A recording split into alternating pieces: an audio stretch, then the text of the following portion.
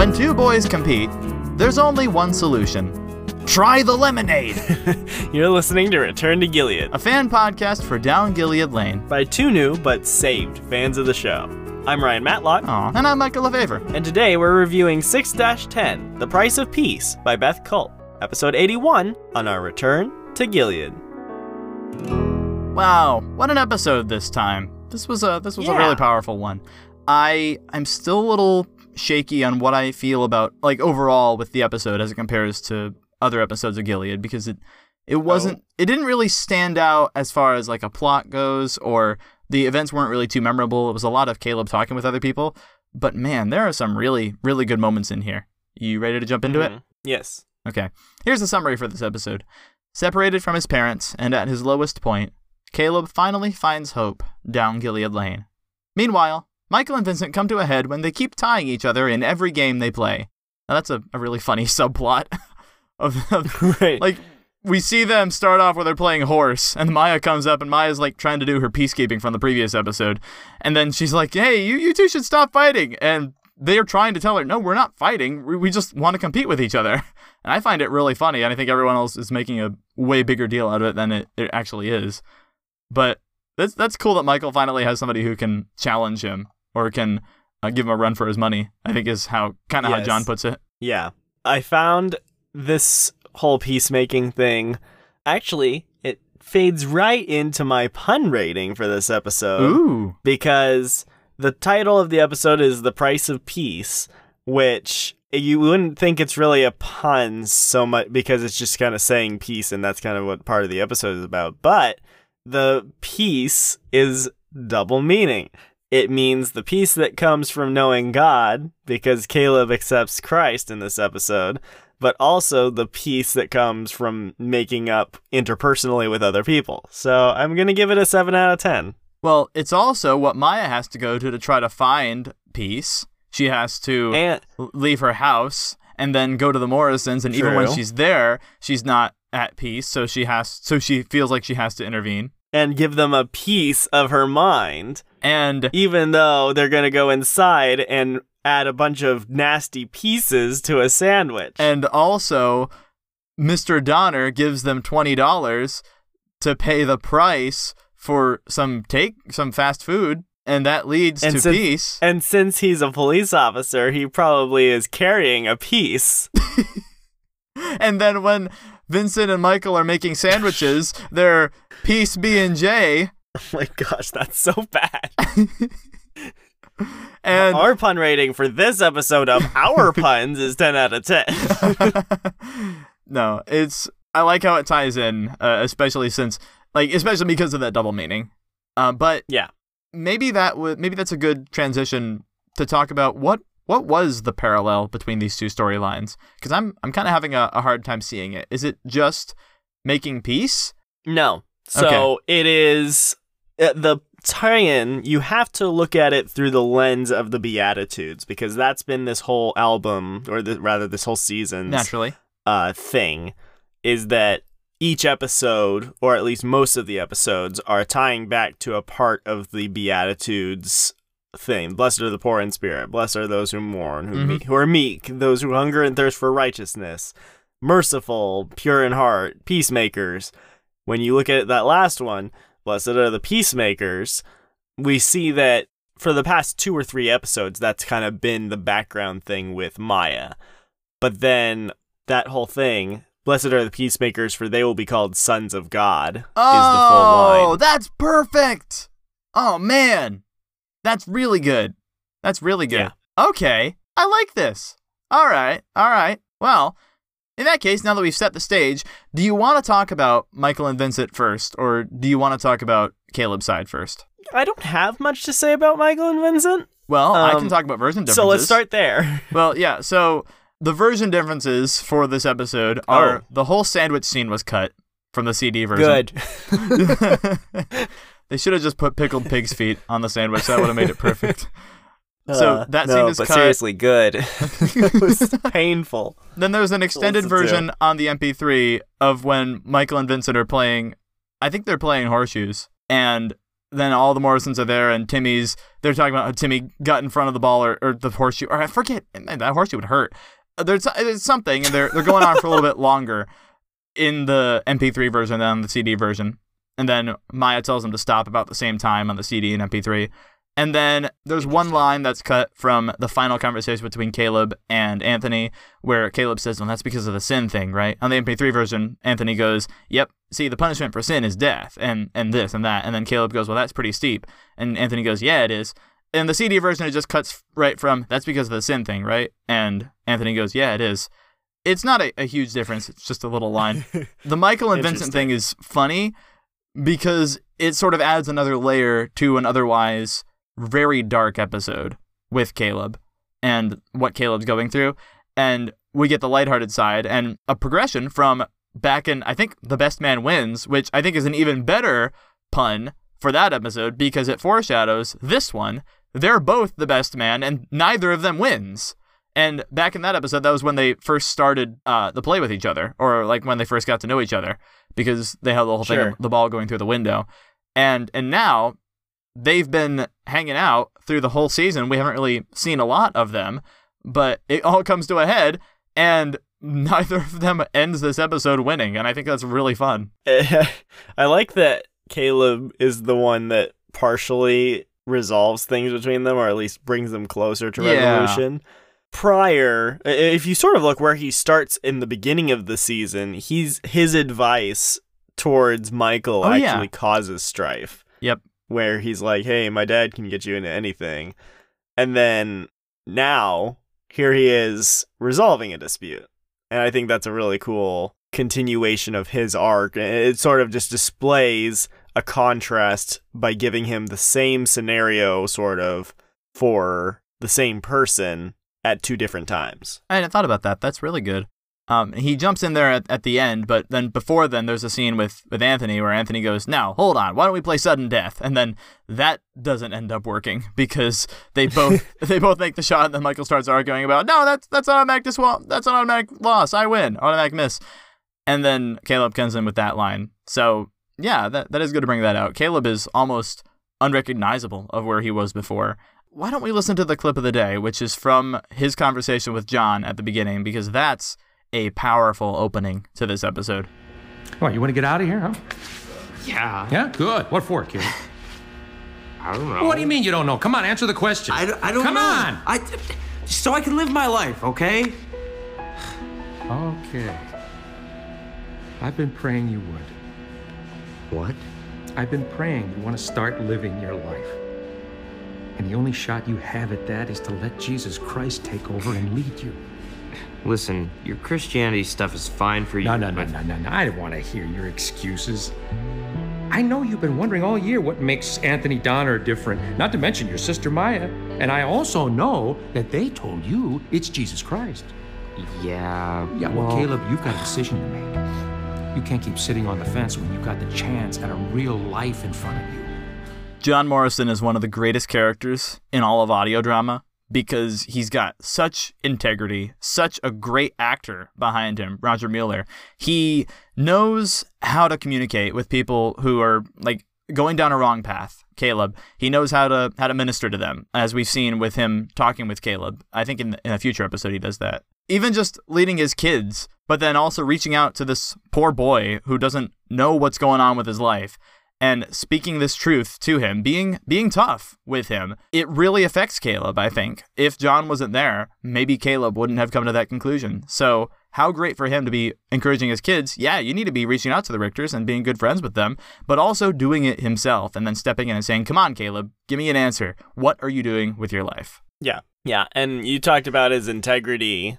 In this scene, it's actually interesting that several things have to be the case for him to have a bit of integrity in this scene, because there, when Hannah and I were listening earlier, there was a question she asked that in answering it displayed that this scene is in a very rocky place. Oh? Because he is a judge, and they know that Caleb didn't do it. Like, he knows it.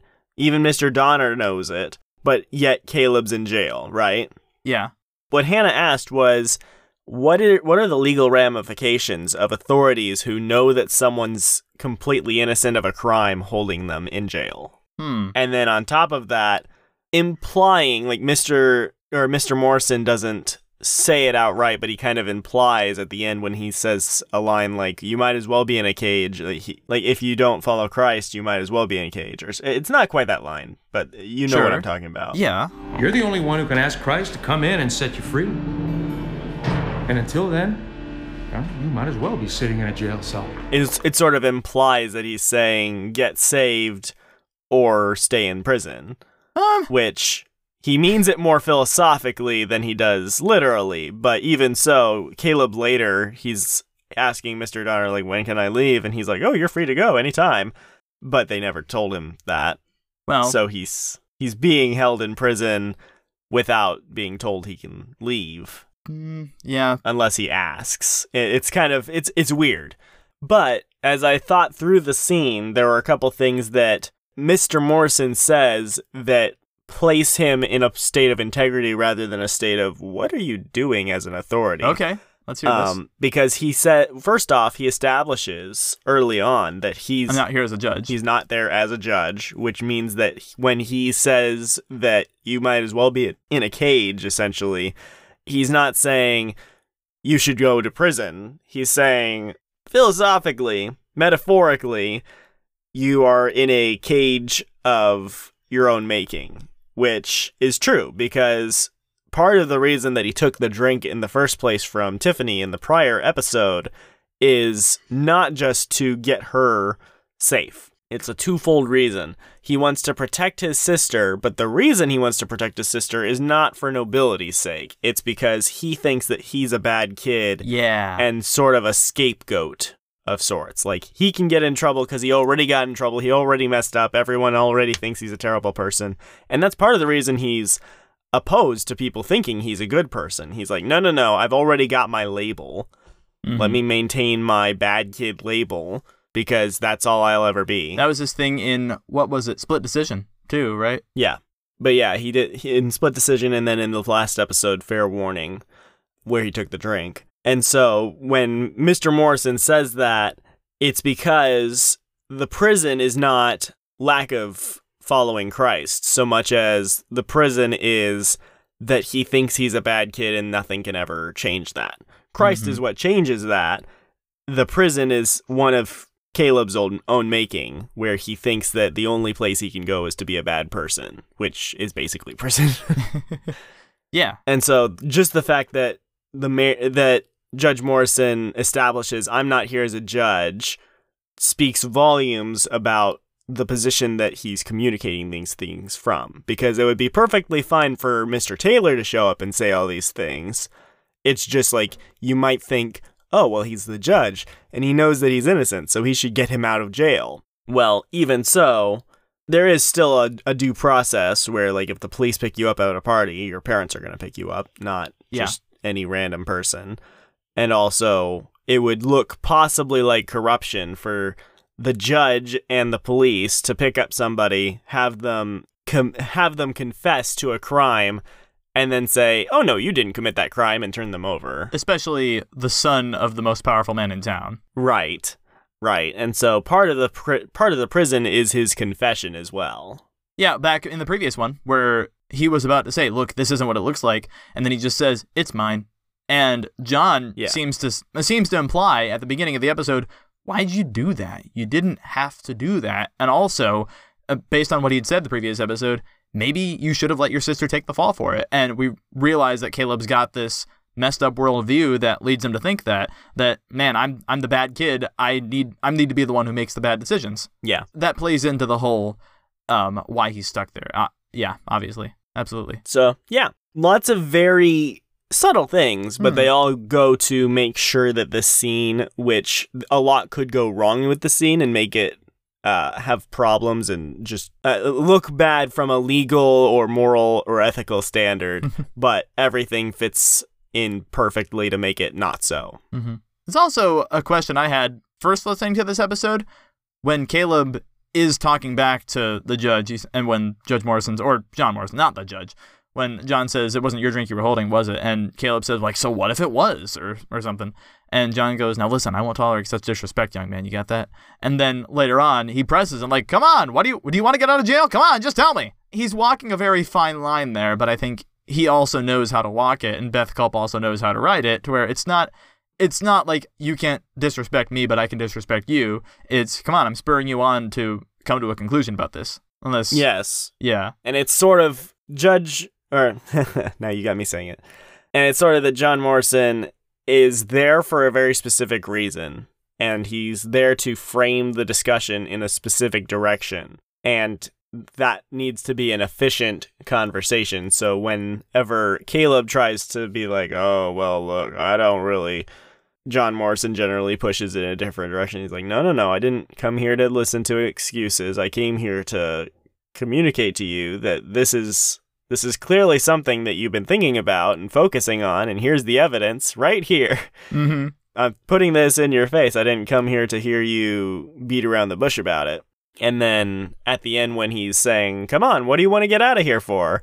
It's not him being belligerent or annoying. It's just him trying to say, like, look, here is the question. It's sort of, there's a line from Avatar: The Last Airbender where the guy's like, it's time to start asking yourself the big questions. Who are you? And what do you want?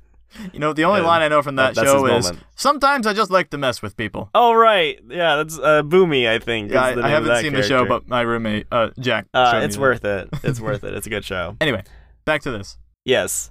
So this is Caleb's Zuko moment. You would know what that means if you watch the show. I've got a lot of backlog. Let's pivot from there if you're cool with that. There's a scene where Caleb comes back, and we'll talk about his conversation with Anthony in a moment, but Tiffany is on the phone with Brad, which, first off, and then she says something about Caleb her parents not going to pick up Caleb, and then she says, that's not true, and you know it, Brad Smith. And I'm wondering, what did Brad say? And Tiffany is still sticking up for Brad after all this time. Like when Caleb comes in and she says, I only called him because I was worried about you. And Caleb goes, yeah, right. She should know by now that Brad is no good. And she doesn't get it. So I'm wondering if she, again, the what if she was thrown in jail, would she have a different perspective on Brad than she does in that scene? Well, she does. I think she calls Brad not because she trusts him so much as she just thinks he might have information. Okay, so you do he was think in prison too. You think that's the actually what's going on? That she's telling the truth in this scene? Yes. Okay. Because that's kind of how she talks about. That's how she's talking on the phone too. She's like, when she says that's not true and you know it, Brad Smith. I'm gonna guess what happened was Brad said he's still in jail for having the drink, and she says that's not true and you know it. Like, you know that wasn't his drink. Okay. All of our talk about Tiffany's development throughout this season, I can kind of see, even from the previous ones, like with Hometown Heroes, with Maya talking with Tiffany, that little hint of genuineness from Tiffany previously, I can really see here in this scene. When she says to her parents, I told you this was my drink, not his, and they hadn't listened to her before, and now that Caleb is corroborating it, they believe it. I can hear that in her voice where she really does want to be genuine, and she even tells her mom to stop being mean to Caleb, and Tom is there too. And that was a surprising moment. I think Monica's starting to lose control. She realizes that when she says, I'm only trying to do what is best for this family, and then Tom has the reaction, oh, you're making me sick, and then Tiffany reacts about the same way. Because she's just thinking about, whoa, what about her public appearance? How would it look?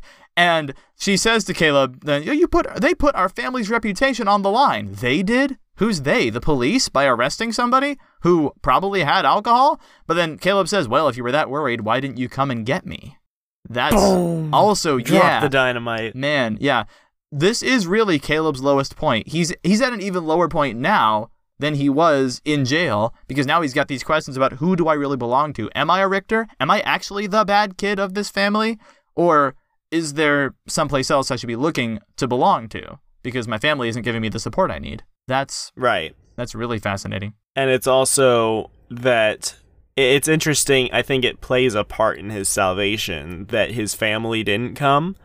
because when he's being told about how even in the midst of him being a sinful person and doing wrong, Christ came and sacrificed for him, and he sees the contrast of his family when he's in prison for something he didn't even do. They won't even come for him because they're concerned with their image. It's a very interesting contrast, and it probably spoke volumes towards his eventual decision. Yeah, absolutely it did. With that said, can we end this review? We may. All right. So Caleb's a Christian now, and this Yes, is a he nice is. episode. This is a huge step for his character development, and just to be able to review on the podcast, I was reminded going into this, I love this show. I love reviewing Down Gilead Lane. I like Return to Gilead and the stuff that we do on here, so this has been great. Yes, and continues to be. Speaking of continues to be, the Return to Gilead website continues to be the best place to go if you want to learn more about the podcast, view more episodes, or even view extended bonus content.